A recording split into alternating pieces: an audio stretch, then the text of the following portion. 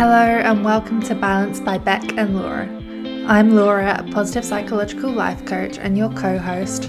And I'm Beck, a holistic health coach and your other co-host.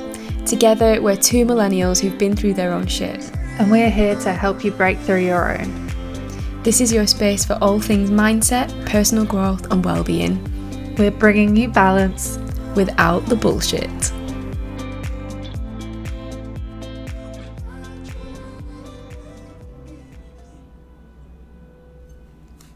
Hi and welcome back to Balance by Beck and Laura. We're both really excited today because it marks the start of bringing a number 3 into our podcast for the first time. So we're going to have experts and guests coming along now and again to chat with us and share how they feel and how they find balance in the wild world that we live in. And today we've got Wendy. Someone who, like Cher, you should know by the first name. But if you don't know Wendy, she is the completion coach. So she's an incredible mindset coach. Welcome to our podcast. Yay! So I've personally worked with Wendy a few times and I found you on Instagram, as I'm sure many people find coaches these days, last year. I think I initially came to you because I'd been running my business in air quotes since about 2015. You know, it started off as an Instagram profile and then I wanted to make it something else. But probably a year before I started speaking to you, I always came across these blockages that I thought were coming from all other directions that stopped me turning my business into anything more than just a hobby. So I'd get really motivated, get going, think, right, okay, this is what I want to do, get excited, and then something would just stop me in my tracks. So I'd get overwhelmed and burned out, or I'd think, oh, I don't have the money to do it, you know, I've got to work full time, I can't do this as well as that, and all these excuses that just keep coming up, as well as the classic imposter syndrome, of course. Like, what am I doing? I can't actually fucking do this. Who am I trying to kid? But that's why I came to Wendy. So with your sort of completion method and that kind of thing, that just fit perfectly. Like, everything you said resonated with what I was going through and what I was trying to break through. So yeah, that's why I came to you, and I initially thought that it was just going to be about business, but that's when I discovered that, yeah, there's more to it than that. So is it something that you find often, like people come to you for one thing and then find out that actually there's a whole... For sure, I think most people come thinking they know what the block is, but they don't know why they have that block, but in reality that is definitely not the block. So the problem is never the problem. The problem is always the result of something else that we're trying desperately to avoid. And in that avoidance, we're focusing on the problem, which we created as a nice bypass to avoid dealing with what's over there that we really need to deal with. So anybody that's self-sabotaging by abandoning projects, not seeing things through, giving up, abandoning ideas and stopping before they've even started is generally through another external or internal factor over there, but they'll be coming across thinking it's even imposter syndrome, because people love that one, to say, who am I to do that, when it's not actually that. That's just a really nice thing to use, which actually makes us sound like a nice person as well. And we use it in a way to defend ourselves and to stop ourselves being pushed out and dealing with the thing that we're avoiding. Avoidance is the human reaction to most things. If we can avoid it, we will at all costs. So yeah, we like to use every other label box and creation of a story we can to avoid doing what we really want to do. I imagine that lockdown has probably impacted that, and a lot of people having lockdown and coronavirus and things like that, that's a very justifiable box, but a box that, might have come up or people put themselves in to actually say, no, I'm not there, or I'm not ready to do something, or kind of use that as a reason why not to go and do something. Have you seen that a lot with your clients and community? Not my general clients, because they're already, on the whole, established in something or other. And the block comes from an emotional strategy of extending that. But I think through this period, we've seen a lot of people go into a time of reflection, maybe, where they've started to say, everything's against me, I can't do it, this is just another way, another sign to show me that it's not right, I can't do that, it's just my luck, etc., etc. So people have taken it quite personally, to mean that it's, you know, it's a reason or a sign to not do something, and this is showing me that I should play it safer. So I think that's definitely from my audience on Instagram, which, let's face it, perhaps 50-60% of the people that actually follow me are coaches rather than my clients. So from that degree, a lot of the conversations that I have with those people even are people that may have taken too much as a sign, have got to the point where the signs they're using are signs that, again, we can give ourselves permission to stop with. I had a sign, it wasn't for me. Rather than going on to looking at it, what's the options here? What am I avoiding? What do I need to deal with? I think it's really easy to get lost in the whole signs thing as well, isn't it? Because when you first kind of start picking up on that stuff, it's like, oh, this is interesting, yeah. And then you get deeper and deeper until you're like, oh my God, everything is a sign. Yes. Googling the fact that a fly just landed on my knee, and what does that mean? I think there's the degree we can take things, but we will use anything that we want to use for avoidance when we're in avoidance mode. So any of the tools we started in a way to propel us, we will flip them against us as soon as we get into that self-betrayal where we're like, I can't do this, how do I get out of it? What can I use in my defense? And the exact things they started to use to bring themselves forward, they will just turn around to push them back. And yeah, I see that quite a lot with people, certainly in my DMs and conversations and emails that I get, and people even that took Abundantly You as a course came out of that very much like, when I flipped the mirror on that, they were like, fuck, that was a little bit affronting. You know? And again, it's just a way of looking at how you're using even standards and goals and things to use to push you forwards, but you're using them in a way to actually use against yourself. And in that moment when you're using it against yourself, you are convinced you are doing everything you can to get where you want to be, because you're using the tools, right? Yeah. What you don't recognise is that you're using them as a mirror to hold you back. It's a really fine line, isn't it? I think like one thing that you've brought up recently that really resonated with me, and we spoke about it, you know, when we did one-to-one coaching together as well, the fact that you're constantly caught up in this world of personal growth, and everything is just like you're analysing everything, like we said, but you're just not having fun anymore, because you can tell where people are on their personal development journey, because the first stage is they become boring as fuck. They are no joy to be around. They analyse everything, even what we're going to order. They analyse every conversation, every relationship they've ever had. They are only capable about talking about personal development or spirituality. And they spend a good year usually joyless. And it is just... Then they often say, you know, I've lost all my friends. And I'm like, really? Try sitting with yourself for half an hour. And it sort of sucks the joy out. And then people start to reclaim the joy and start to mix up that we can't just be in growth and pushing. Because A, it's exhausting. B, it will take the personality out of you. It will take the fun away from you, and the recklessness and the spontaneity and the joy.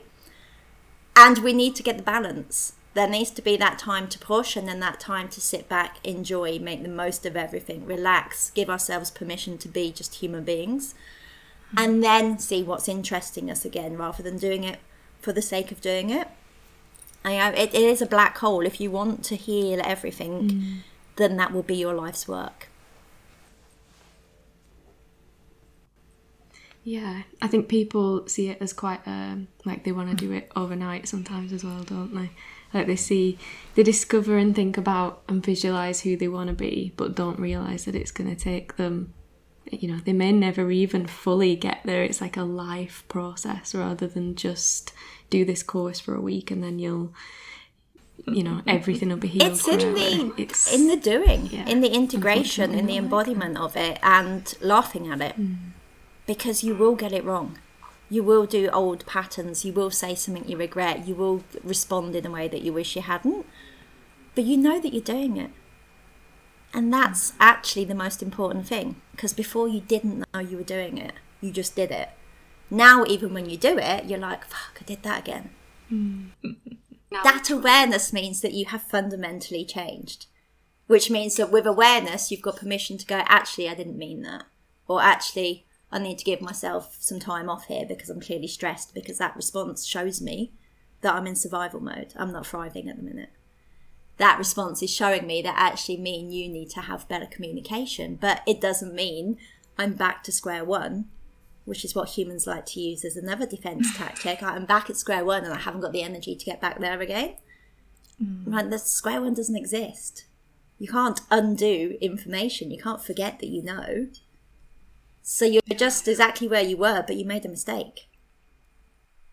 You know, how do you want to own it and move forward with it? What are you going to do now? Because you are aware.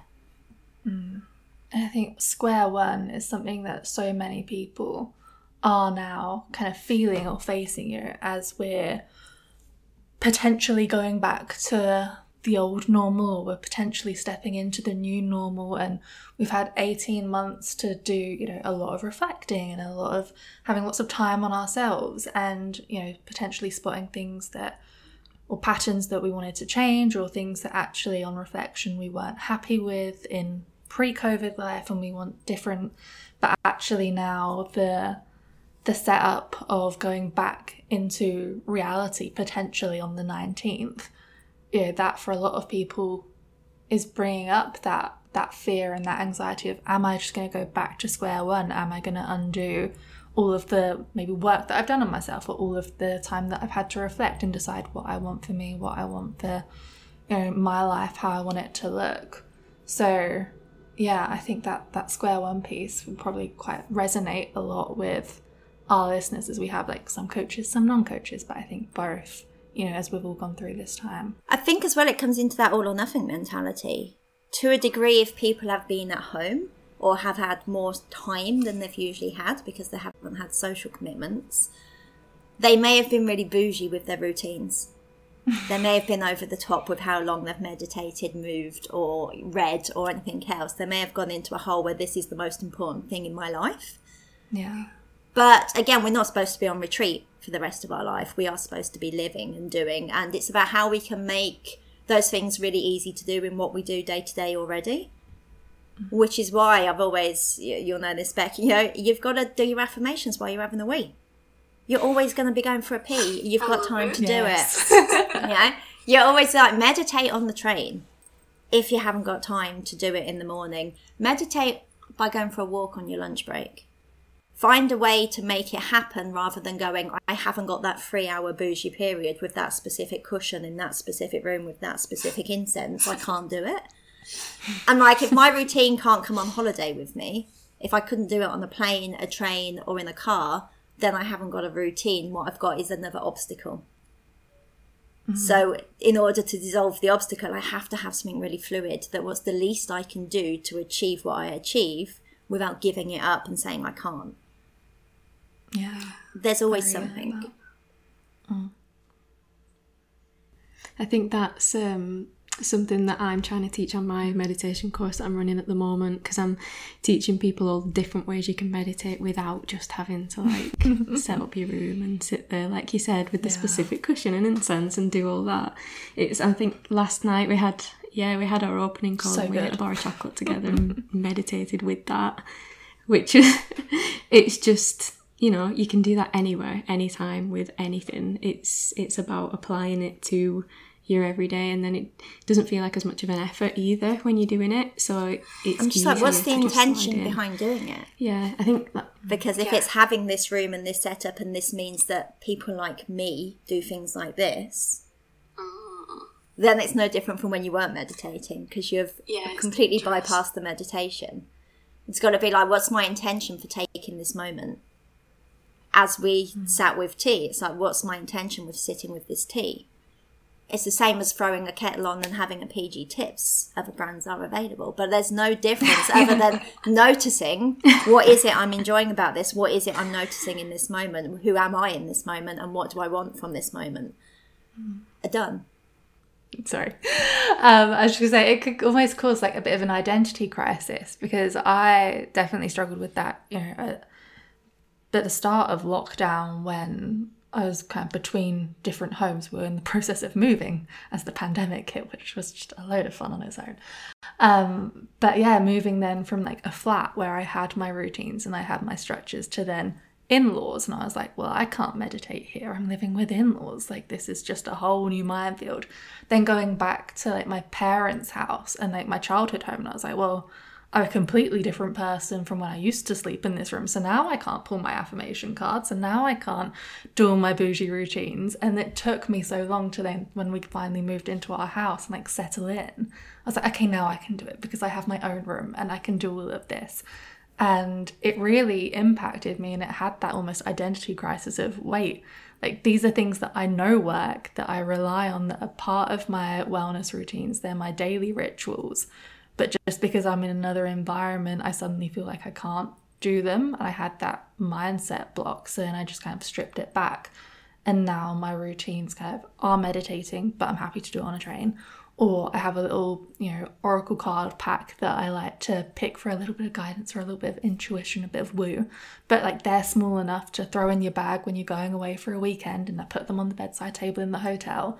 And it's making those things really work for you. But when you're at that initial place at the beginning where you're starting to feel like, oh, because I don't have that, and I think, you know, a lot of people are going to start to feel that as we go back into the world, that we don't have that bougie setup, we don't have that safety of the four walls around us, almost having a little crisis of, oh wait, like, was that just a lockdown fad, or was that actually something that I want? And kind of going through those cycles again. Yeah, it's definitely. But again, as you say, it's that part where people will create rules to stop themselves. Yeah. And like, if you take the rules away, what then? Mm-hmm. Because the rule is the only thing getting in the way. Yeah. But we love a rule. We love a rule. You know, if I haven't done it by 7, if we haven't done this by then, if we've not done this by 30, if we've not done this by then we can't do it. And you're just like, actually, if we took the rule away, though, what then is holding you back?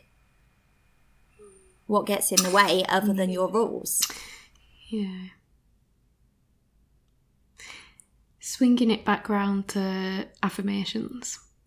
I think affirmations are something that Laura's like, she loves them and she's done them for a long time. Whereas until I worked with you, I'd never, you know, I'd heard of them obviously, but I'd never done that kind of thing, because I think I did the typical thing a lot of people do of, oh my God, I feel ridiculous, I'm not doing that. So it was working with you that helped me just break through that, the whole doing them when you go for a wee, that kind of thing. And now I can get myself to sleep at night when I have anxiety by just telling myself that I'm safe. And I never, ever thought that that would possibly work. So I think, like, if you want to share with us your opinion on the power of affirmations. Definitely. That kind of thing. I mean, it is flipping the conversation internally initially to a point where it's helpful. But affirmations shouldn't be used to override the huge fear. It should be used to neutralise it initially. So once we can neutralise something, then you can get... So people that can't say, I love myself in the mirror yet, are going to be putting themselves into a state where they don't feel safe where they're saying it. So to start off with, it can just be, I accept myself, or I'm learning to accept myself. And as we're saying these things, the actual tone of the words that we're using is a vibration. I am definitions are obviously, those words are very much a declaration. But also it's just a way of being able to steer your thought process. So for me, affirmational, when I go for a wee, it's the start of the day and the end of the day. So I'm always going to be bookending my day with those thoughts. But when I go for a pee throughout the day, and I go to say my affirmations, I know when my energy's off because I know when there's resistance. And I'm like, oh, you're in a bit of a mood. Or what's going on here? Which I wouldn't have noticed when I was busy before. But just in that set, I have 3 that I've said for 10 years and haven't changed them. But as soon as I make eye contact and I know there's resistance, I know that you probably need to go and change your energy. You need to get out of what you're doing and go and get 10 minutes outside. You need to do something because you're not in a good space. So for me, they're a real key awareness of where my energy's at.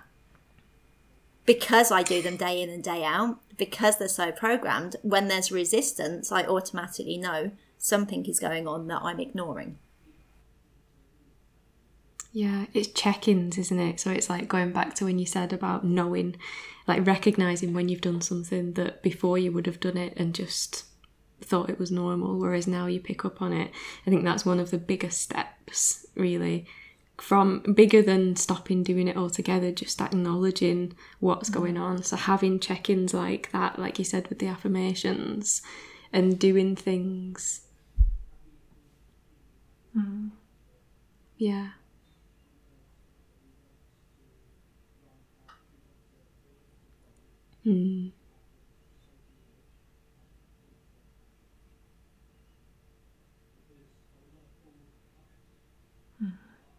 Yeah, I think it's because in that moment I can believe, like logically looking at it all, I am safe right now, even though I'm anxious because XYZ's going on. I am safe, I'm in bed, I'm falling asleep, I'm safe. And that just helps, just repeating it over and over, just helps, like you said, to just regulate and slow everything down, and then it's fine. Yeah. But you've been negatively affirming for most of your lifetime. So anybody that's looked in the mirror and said, I am fat, or looked in the mirror and, or thought I'm shit, or I can't do that, or that's impossible. I am and I can.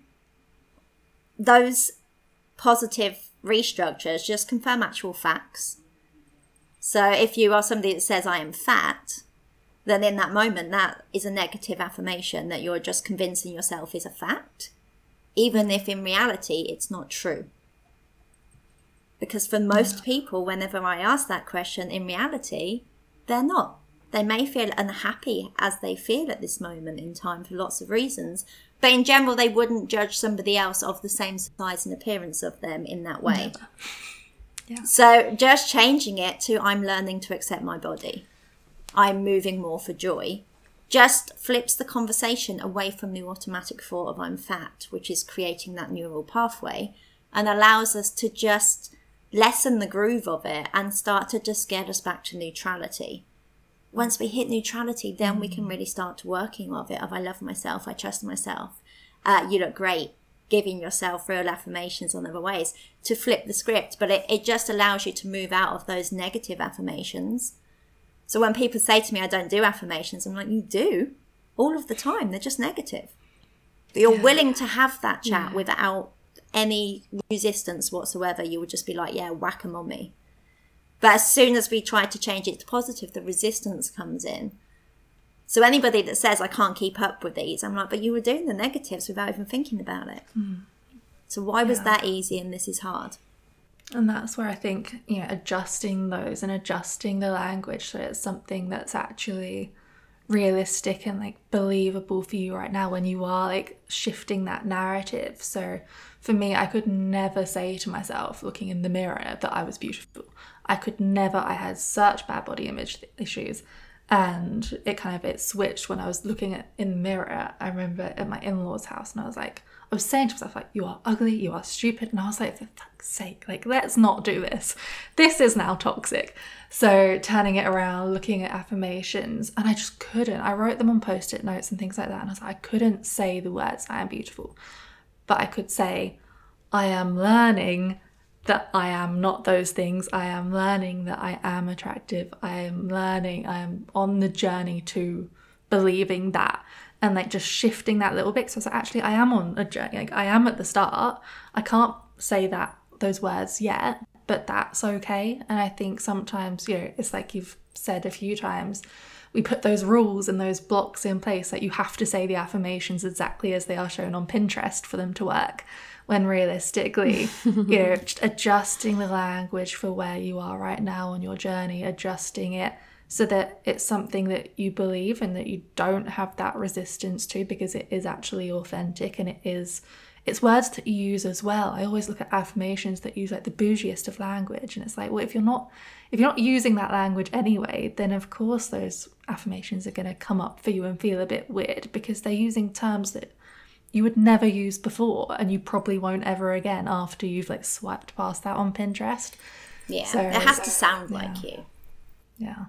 That's a really good point. I think I might start scattering swear words into mine. Do it. Obviously, there are in mine.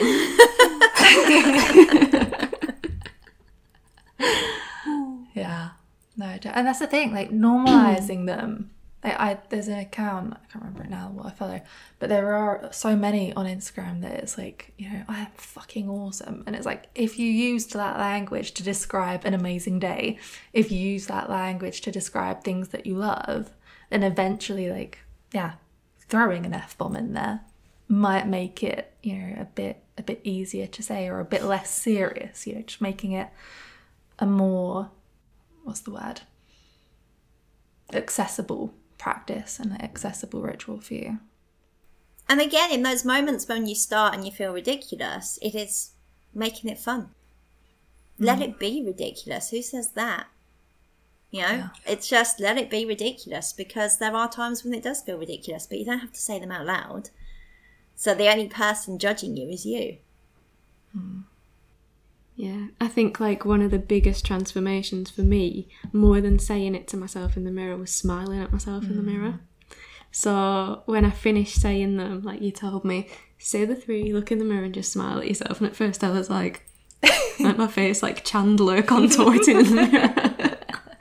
But then after a bit, it got to a point where, and I never would have believed this before, but I was like beaming at myself like, yeah, you fucking got this.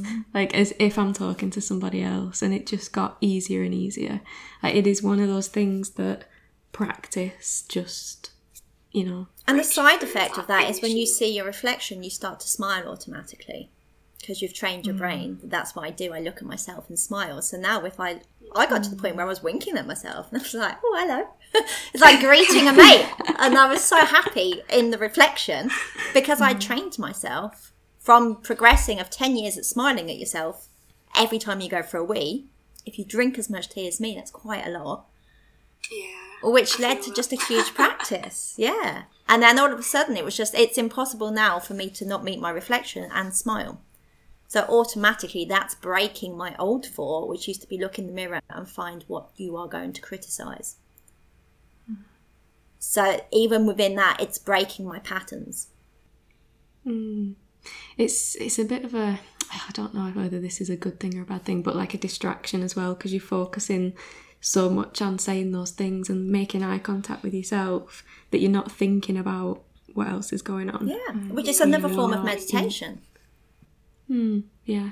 You know, in that moment, you've got one thing, which is why mantras work. Because the affirmations become mantra-wise, and in that moment, the mantra is what matters. And in that moment, when you're doing the mantra, everything has to wait. You know, which is why I say even doing a walking meditation where you repeat the words thank you in your head over and over again, by the time you finish that walk, you will not have worried for the walk. You will not be worrying about being late or anything else. You will have just been so conscious of repeating the language. And I use thank you because it's so easy to do, and it's like not thankful for anything in particular, just thank you, thank you, thank you on repeat. By the time you reach your destination or get somewhere, in that moment you have meditated because the mantra has pushed out thinking.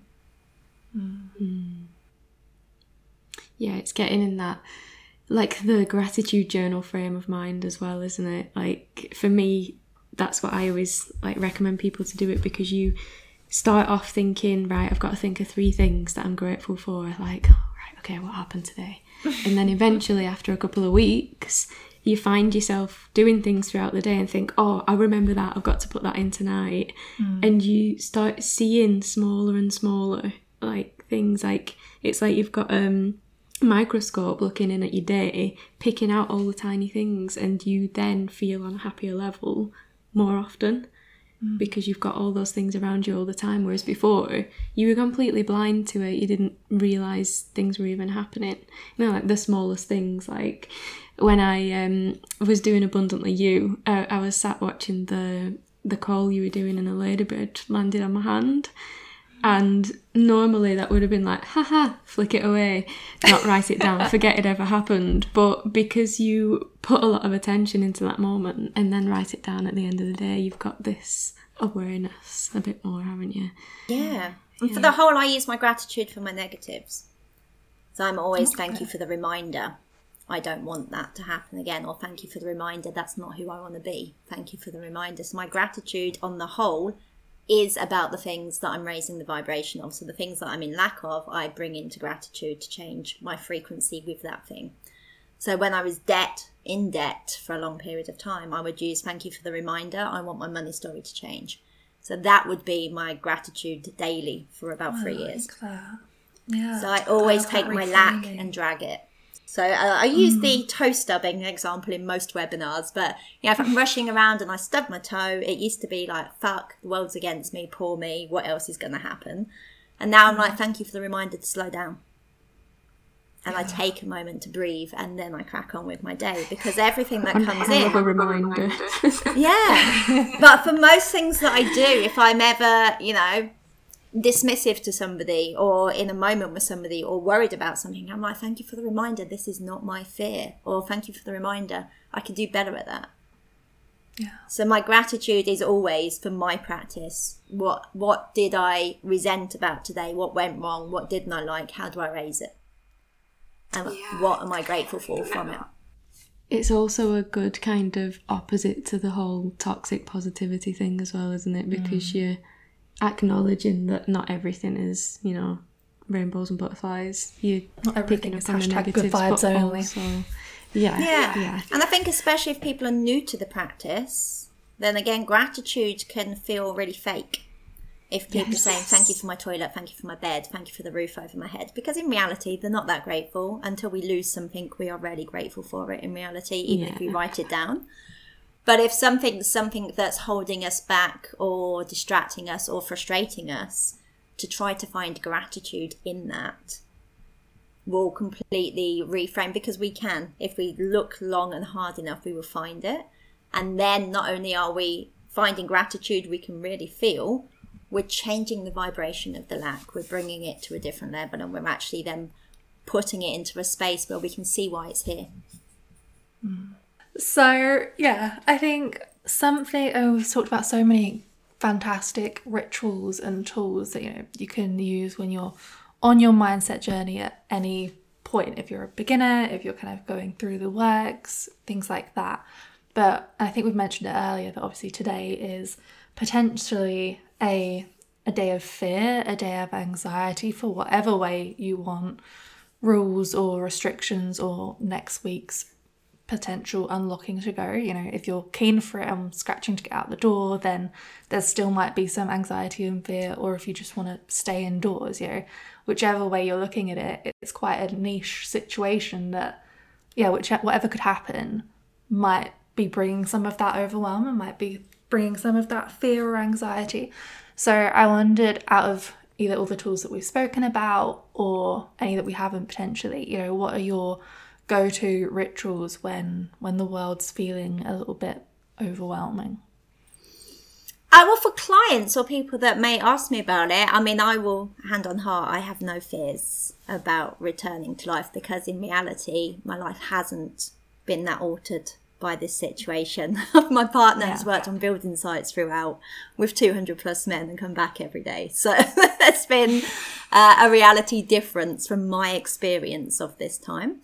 But if people have had a different experience of this time and fear has become a preoccupation, especially if there's a lot of watching the news, a lot of looking at figures, a lot of scrolling accounts that incite fear, then I would take the moment to think about what this day gives you an opportunity for. What is the day giving you that you didn't have before that you could look forward to? What could you look at it for to see how you could change the way that you look after your health? In reality, what are you doing to embody safety for yourself. So whether that's self-soothing, whether that's affirmations such as I am safe when you're in a space where perhaps people are around you and you feel that you're not, can you take a moment to come out of the area and stand outside for a few moments and take some breaths? Can you walk in nature rather than taking the bus? Could you factor in that time? Are there ways that you could manage your expectations so that it feels good to you until it feels more like normality again? Because these were once your normality. And at the moment, the reason the fear exists is because of your perception of the danger. And then you have to look at what element of the danger you are truly afraid of. And when you look at that element that you're truly afraid of, is it the fear of what people think? Is it the fear of a disease? And if it is the fear of a disease, how can you maintain a physical sense of awareness where you feel safer in yourself? You know, there's lots of chat. I did talk recently about critical thinking. And this is another one where we have to break this automatic fear thought process and look at it critically. What is actually happening other than my thought process or my emotions or an experience somebody else might have had? What's my experience? What's truly happening here? How can I interrupt this and make this safe? And take it on another level, whether that's, you know, meditating on a walk, whether that is taking and doing more away from social situations, decline the invites for the places you don't want to be, tell people what your experience is and why those feelings are there, normalize it rather than holding it in or arguing. You know, what this situation has caused is divide. And in reality, if we can stop being so divisive about it and allow everybody to have their own experience and that be okay, then there will be less fear of saying what your experience is or what you're experiencing in that moment, and people just being cool with it. Yeah. You know, if somebody was saying to me, I don't feel comfortable here, I'd be like, cool, what would make you feel more comfortable? Rather than being, don't be so silly, don't be so ridiculous, you're fine. Give people the space to be uncomfortable and to appreciate that is their experience. And the same for the people that are like, I'm not happy that you're so comfortable. You know, and there are those people warring around as well that you should be doing this, you should be doing that. And it's just to be like, if I don't agree with what you're doing, how can I create a safe enough distance from you that I feel safe? Because we can have that difference until we come back and people feel like they are protected in some form. That's going to allow them to have their normality. But we also have to ask, how long do you want to live in fear? Because if we don't have an end date at any point, then this will be the current normality. And as nice as it can be to be introverted and homebound and have no plans and have extra finances for a while, it's also nice to, you know, mix with people, remember what you enjoy, and visit places. Yeah. I've been away every weekend for the last few weekends to the sea, different seaside towns I've never visited. There's been so much space.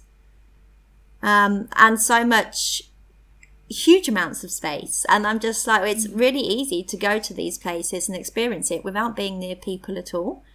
And there are other places I could have purposely chosen to go where it would have been a lot busier. But I think just make some really good choices that you can integrate yourself with, first of all, and then take steps back to where it feels safe as you build confidence in your own safety. Yeah. I think it's like, if you realise now that you weren't happy with the life you had before, what can you do to build a different version of that when, you know, we can do other things? Like you said, going on trips to places that you've never been before. If you think, well, yeah, I like being in nature, what can I do around that? It doesn't have to just be during lockdown that you go for a hike, you know, every other week. You can carry on doing that. You know, it's just because clubs have opened back up doesn't mean you have to go to them and you can't carry on doing these other things. It's blending your old life and your new life together and into one that makes you happy, I guess. Yeah, and working out why you were doing what you were doing that you didn't enjoy. Yeah. And what you thought it was bringing you, because just saying, well, I don't enjoy that, I enjoy this now, it's just bypassing the, well, why were you doing it? what did you get from it, if anything, because everything usually brings something. And is there any way of blending so it's not so extreme? Is there any way of mixing who you are or having more curiosity about who you are? You know, are you somebody that actually does like going to an art gallery? Are you somebody that might actually enjoy a jazz club? Are you somebody that's never been to a comedy club? Are you somebody that's never watched live music?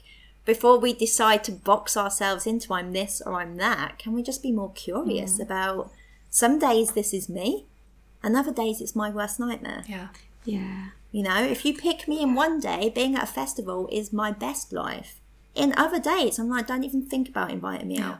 I think that's To anything. Like, I've got no time for anybody. So rather than it being that is me and that isn't me, it's just like, well, depending on where I'm at, I enjoy different things. And as much as I love that walk on the seafront on my own, sometimes I really love being in the busiest cafe possible and people watching for fun. You know, other times I'm known to be on the karaoke. But neither of them, or any of those three, don't define me. They're just different versions of me. And there are different versions of me all of the time. So instead of fearing returning to who you were before, be curious about how you can expand on that. I love, like, curious has come up for me so much this week. It's definitely like my word of the month, I think. And I think that for more people, I'm like, be curious.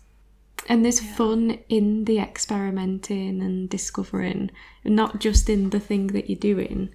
There's fun in the whole practice of it.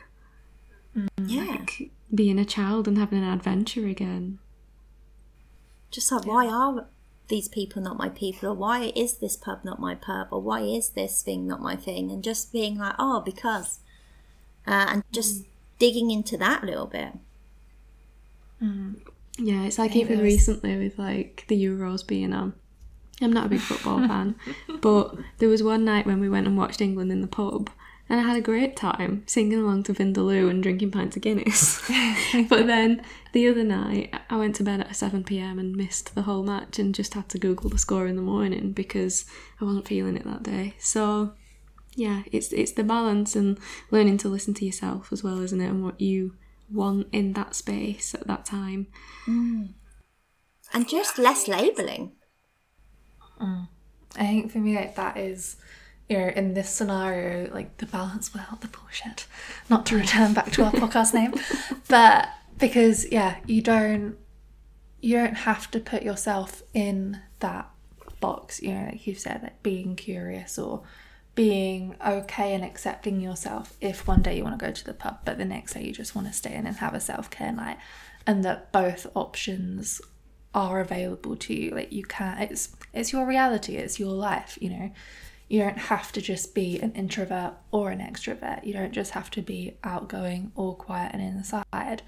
You can have both, and that doesn't make you a weird person. That doesn't make you a bad introvert or a bad extrovert or a bad friend or anything like that, you know. Instead of putting yourself in those boxes, just being open to, you know, what's going to bring me the most joy, what's going to make me feel like my happiest self today.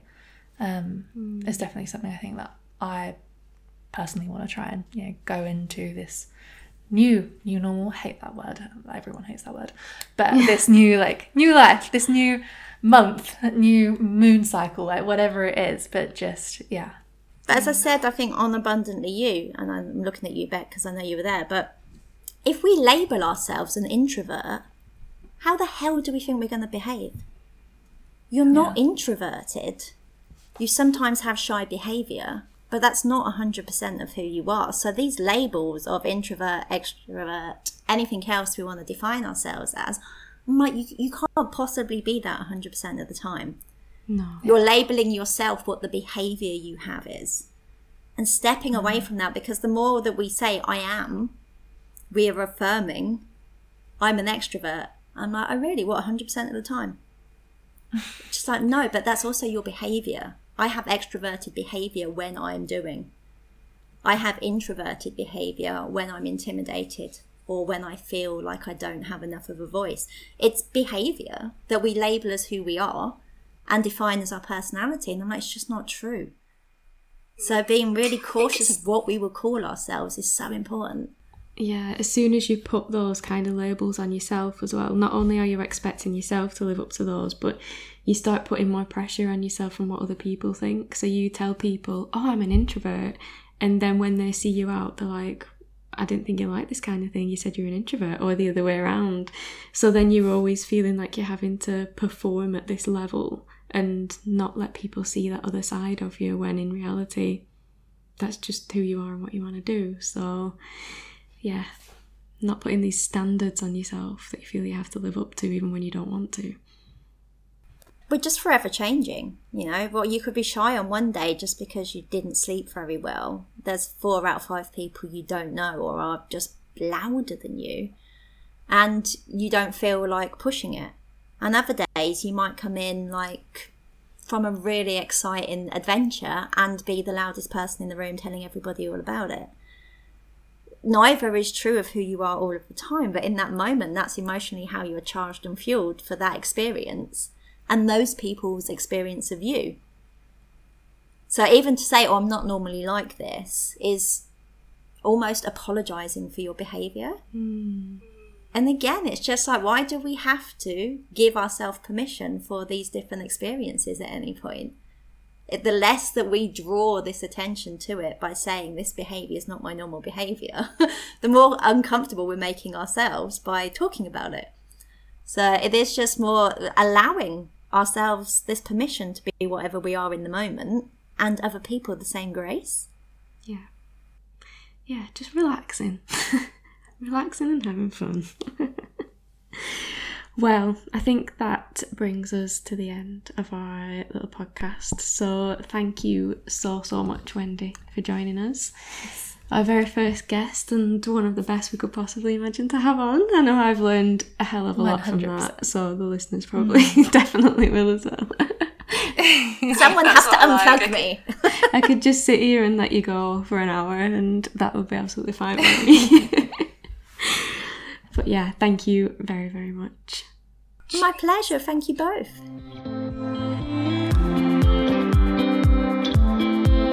Thanks for tuning in. We hope you enjoyed this episode as much as we did. Don't forget to subscribe and head to the show notes to follow us on Instagram. See you soon.